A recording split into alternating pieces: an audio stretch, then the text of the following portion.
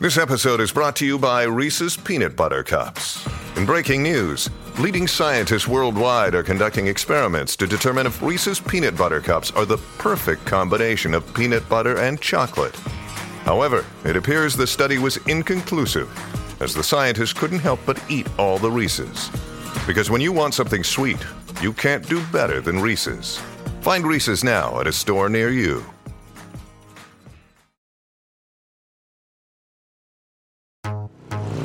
Tara, come to Costa Rica, please. I got a call from Maria Suarez Toro, who runs an organization called Ambassadors of the Sea. Her group collaborates often with Diving with a Purpose. She's 73 years young and a firecracker. People call us recreational divers, and we are recreational. We are recreating diving. Maria wanted me to come and see the work her group was doing around two Danish ships, the Fredericus Quartus and the Christianus Quintus, ships that had carried captive Africans and were believed to have wrecked in a nearby harbor. And to witness a new type of maritime archaeology emerging, one with the community at the center and young people in the lead. We are recreating the history of Costa Rica. We are recreating the way that the kids relate to the ocean. We are recreating. I knew I needed to come. I came here about 15 years ago and fell in love with the place. I almost bought land. I was so enchanted. I saw myself living in a bungalow by the shore. In this episode, I meet Maria and her kids. I see just how much can change when a community has the power to shape its own history. I also hear an exciting story of a ship rebellion, one of the 300 to 400 rebellions that we know happened during the Middle Passage. And I fall in love with Costa Rica all over again. I'm Tara Roberts, and this is episode 3 of Into the Depths. Stick with us.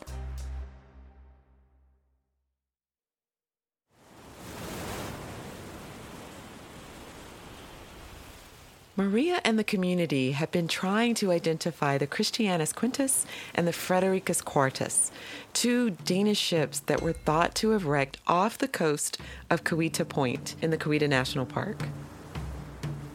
Two ships whose fates were shrouded in drama. We're talking storms, misnavigation, starvation, and mutiny. December 1708. The two ships leave Copenhagen for West Africa.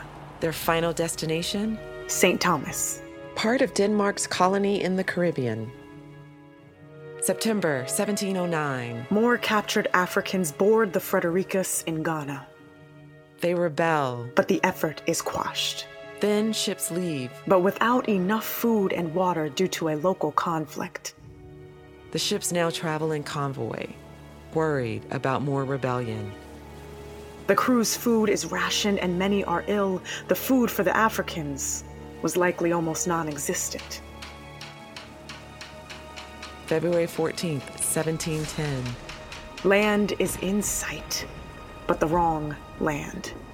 They are way off course. They reroute. A few days later, 55 Africans on the Christianus have died. 80 on the Fredericus. A few weeks later, they spot land again. But again, it's the wrong land. Costa Rica. And then mutiny. The crew has had enough. They threaten the captain, asking for money and demand the captive Africans be released. Perhaps the rebellious captives took part in the negotiation, and perhaps the women were key. The more women on board a ship, the more likely a revolt. Rebel leaders were often female. The Africans are released on the beach. The crew breaks open chests and divides the ship's gold among themselves, then sets the Fredericus on fire and leaves the Christianus to break up in the surf.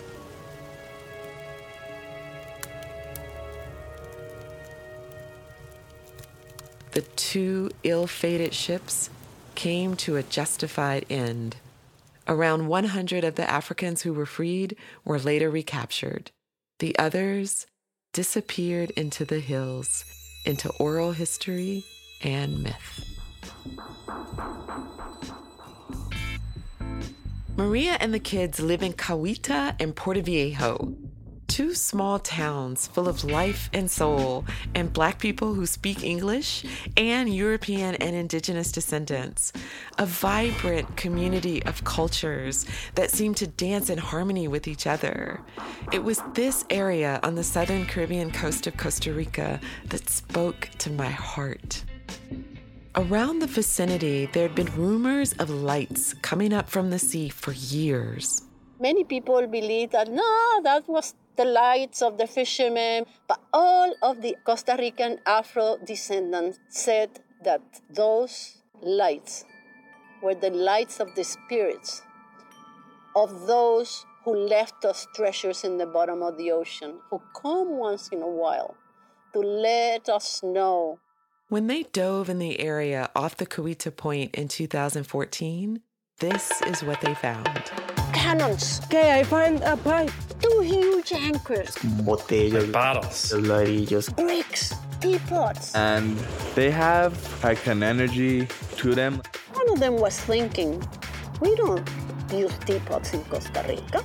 But it was 14-year-old Sanji Wong Brenes who located a key clue that interested archaeologists and helped make the case that these artifacts could indeed be from the Danish wrecks. Closed my eyes, I was just feeling the water, and suddenly see something brown with some sand on it, and I thought it was some like glass, broken glass from a beer bottle. So I just went up, I told Salvador, it was my buddy, and he's like, oh, that's sick. I'm like, you right? He's like, what do you think? He's like, I don't actually know if it is. Like, you win, man. Like, you have it all. Like, you just found like the missing piece, you know? Like, you are the chosen one, man. So my mom, I told Maria, and they say that maybe can be the same age that the boat was. Sanji was diving fairly close to shore, about 1,000 feet out and 30 feet down, right in the middle of Cahuita National Park. There were other clues in the water, too. There you find a pile of bricks. It's at times very, very difficult to see because it gets covered with sand, but it's 12 by 4 meters wide at least, and it's just bricks, yellow bricks in stacks, beautifully packed. That's Andreas Bloch. He's a Danish archaeologist who came down to Costa Rica in 2019 at Maria's invitation to support the work of documentation. The bricks were used to offset the weight of the humans in the cargo hold. I geared up and went down to take a look. Tara, what are you doing? Hi, I'm diving in Costa Rica. They had taken me out to see the outline of the hull of the ship. I descended. The water was this murky blue and green. It felt warm against my skin. Schools of fish were swimming by. I exhaled and descended further. I felt so at home under the water. Then I saw it. The outline of an anchor. It was partially submerged on the sandy ocean floor. The fish are cool, but that site is just amazing because you have an archaeological site exactly where you've got tourists snorkeling and enjoying the wildlife, but you have this amazing story that's just lying there as an open-air museum for everybody to see. So it's chilling that way. You've got this crazy story about capturing slaves and then they're getting freed, but you've got this right on the beach and right in this beautiful place. More after the break.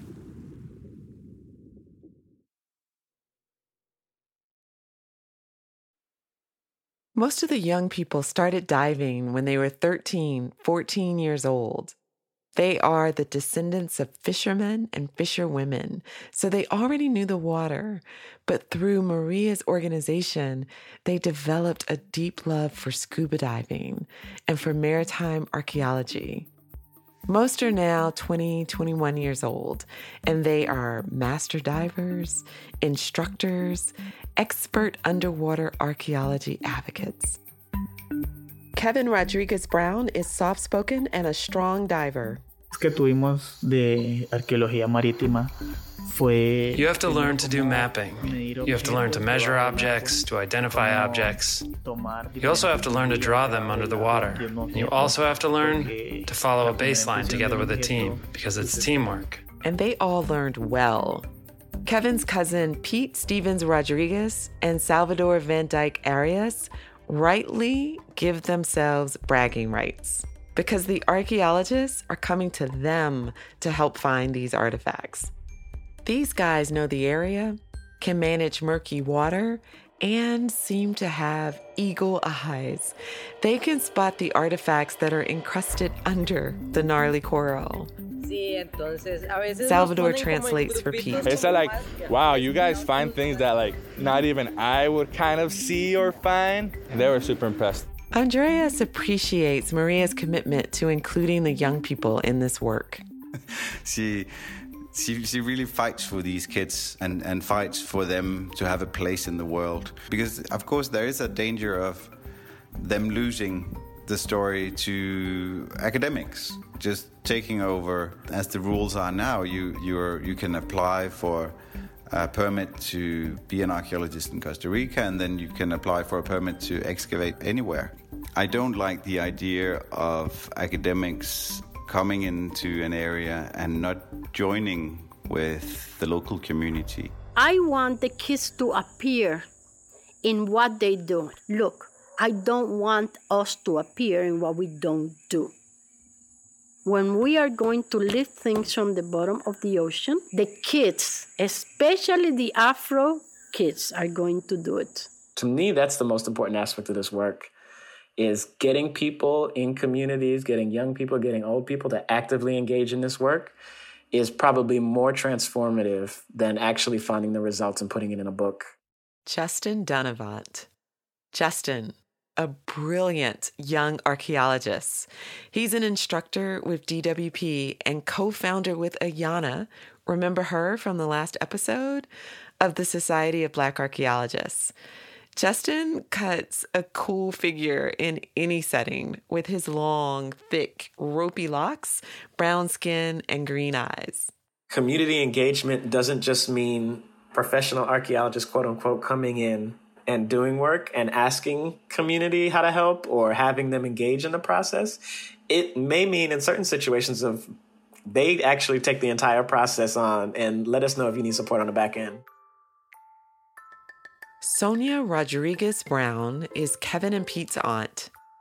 So had you heard about the shipwreck in Cahuita before? I heard when Maria started to do all this research. Involving her and other adults means this research truly centers around the whole community.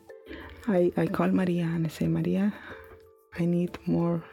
Explain this to me, explain this, how is. So she said, we have a lot of work and research. We began to realize that people had seen other archaeological objects.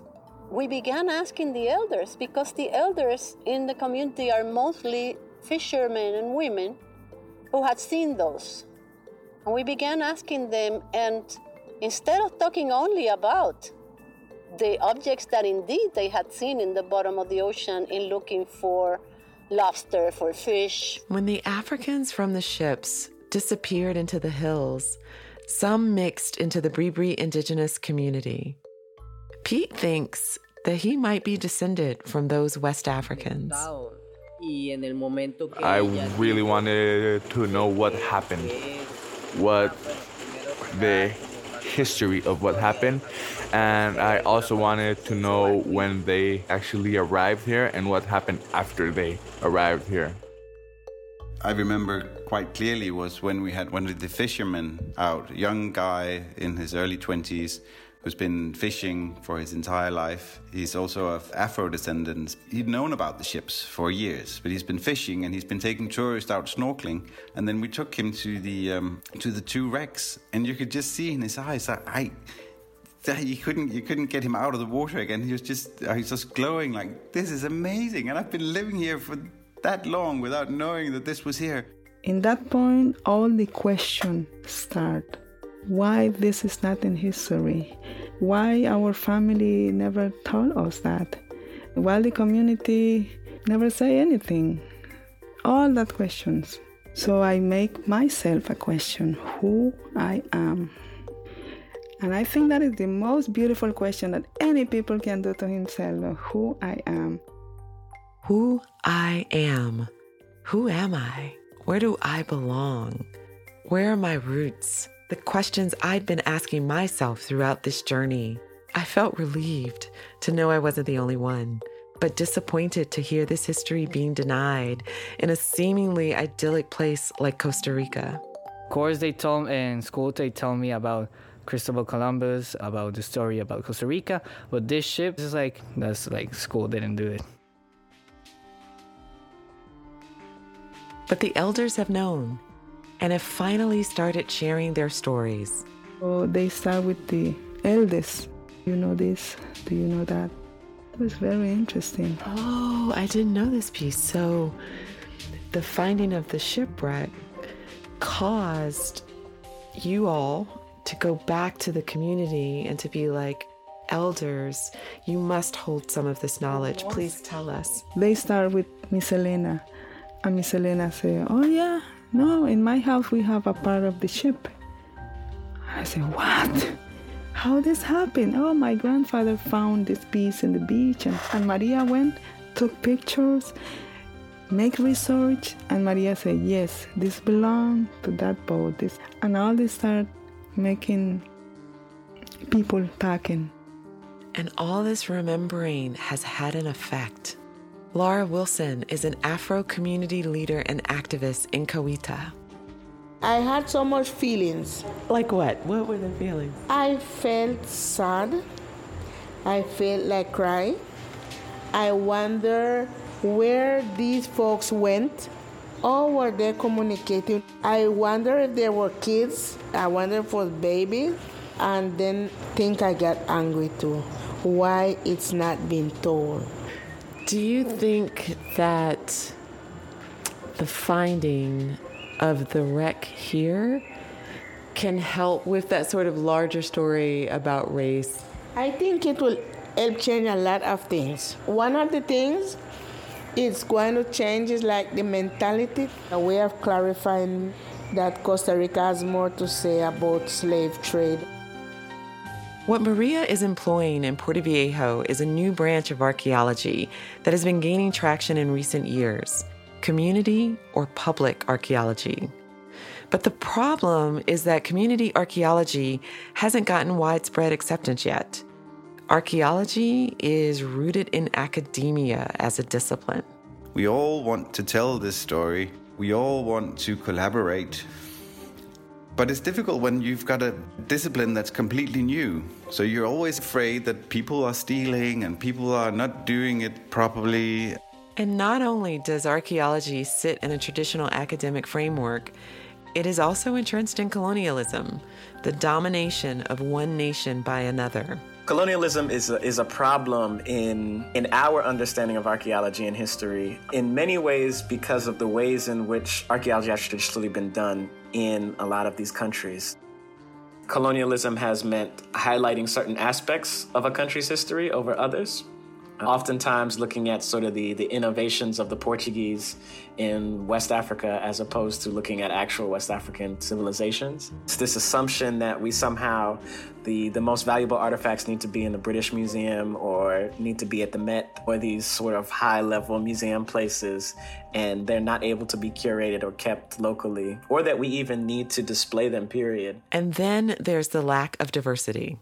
We have a very big issue, as you know, in archaeology of representation. We make up less than 1% of all archaeologists in the U.S. Justin says moving forward, communities need to feel empowered to do this work. And we need to build a capacity so that more people like us are getting involved in the field and, providing contributions above and beyond sort of just the sites that they excavate. We wanted to have some sort of way to advocate on behalf of African and African diasporic material culture. This is why I got my PhD, was that to lead an archaeological excavation in most places in the world, you need to have a PhD. And so now that we have, like myself, Dr. Ayanna Flewellen, we could actively lead excavations.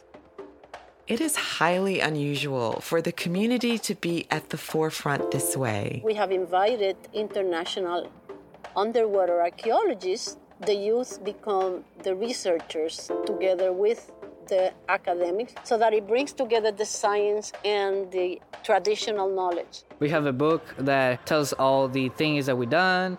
We have articles on the internet, Facebook's post, and then I see my name saying that, how did I found it? And I'm like, oh, hell yeah, that's my thing. I have one page for me in a book, and I don't know, I feel pretty happy about it. What drew me into this story in Costa Rica was this was really it was a really good story. It only takes 2 years for this ship to sail and to get completely destroyed and everything is mayhem. But it actually tells you the whole story of how Denmark had colonies and how we were slave traders and how the sugar industry impacted the society. The story of Denmark's part in this is important. And Justin says we need a way to normalize the centering of communities like the one in Costa Rica. It's another thing to talk about building a new institution or a new system. And so I'm actively thinking more about what does it mean to indigenize or what does it mean to restore? How do we create that ecosystem that allows that to flourish? Indigenizing, a way to build with the local people. And you can do that by seeding the work and storytelling to the community. This is why it's important. This should be part of a written history. And again, I would say, we have to write it.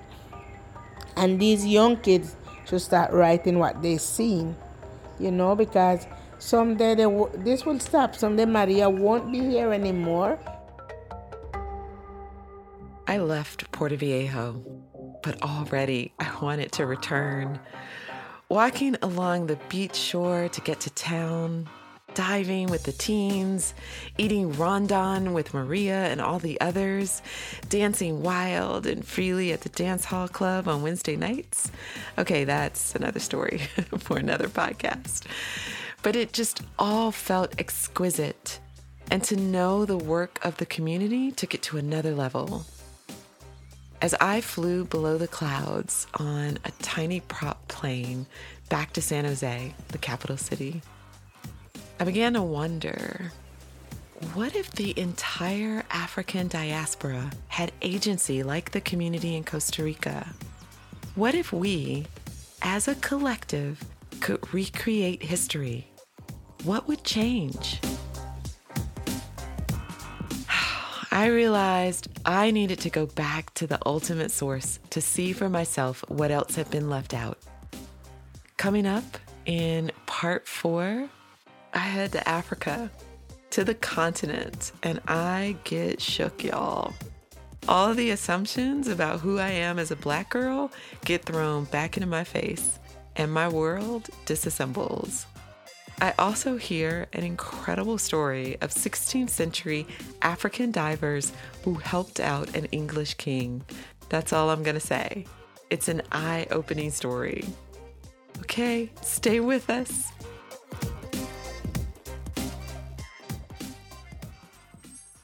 I have received a DNA kit, black envelope with a picture of the world in the background, and it says trace your DNA, find your roots today. So I am about to open this sucker up and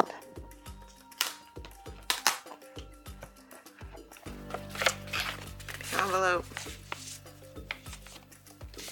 Postage has been paid, and now I can drop it in the mailbox. Okay, there we go. Bye. If you loved this podcast, you can dive deeper at natgeo.com/into the depths, where we've got a ton of resources to help you explore this history. You'll find more on my work with these divers and stunning photos from photographer Wayne Lawrence. And for all our teachers, we have some great tools you can use in your classroom. Also, check out our special in-depth feature in the March issue. Plus, don't miss Clotilda, Last American Slave Ship, a film from National Geographic Studios, premiering on Hulu in February. You can find all the links in the show notes right there in your podcast app. Please rate and review us. And to support more content like this, consider a National Geographic subscription and listen to Overheard, our weekly podcast. That's the best way to support us and hear more adventures from around the world. Go to natgeo.com/explore to subscribe. I'm National Geographic Explorer Tara Roberts, host and executive producer.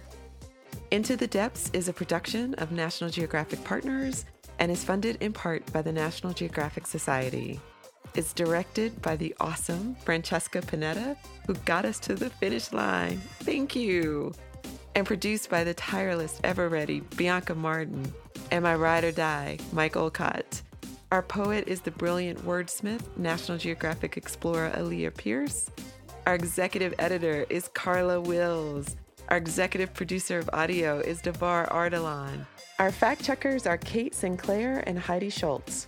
Our copy editor is Jennifer Valaga. Our sound designer, engineer, and composer is Alexis Lex Adamora.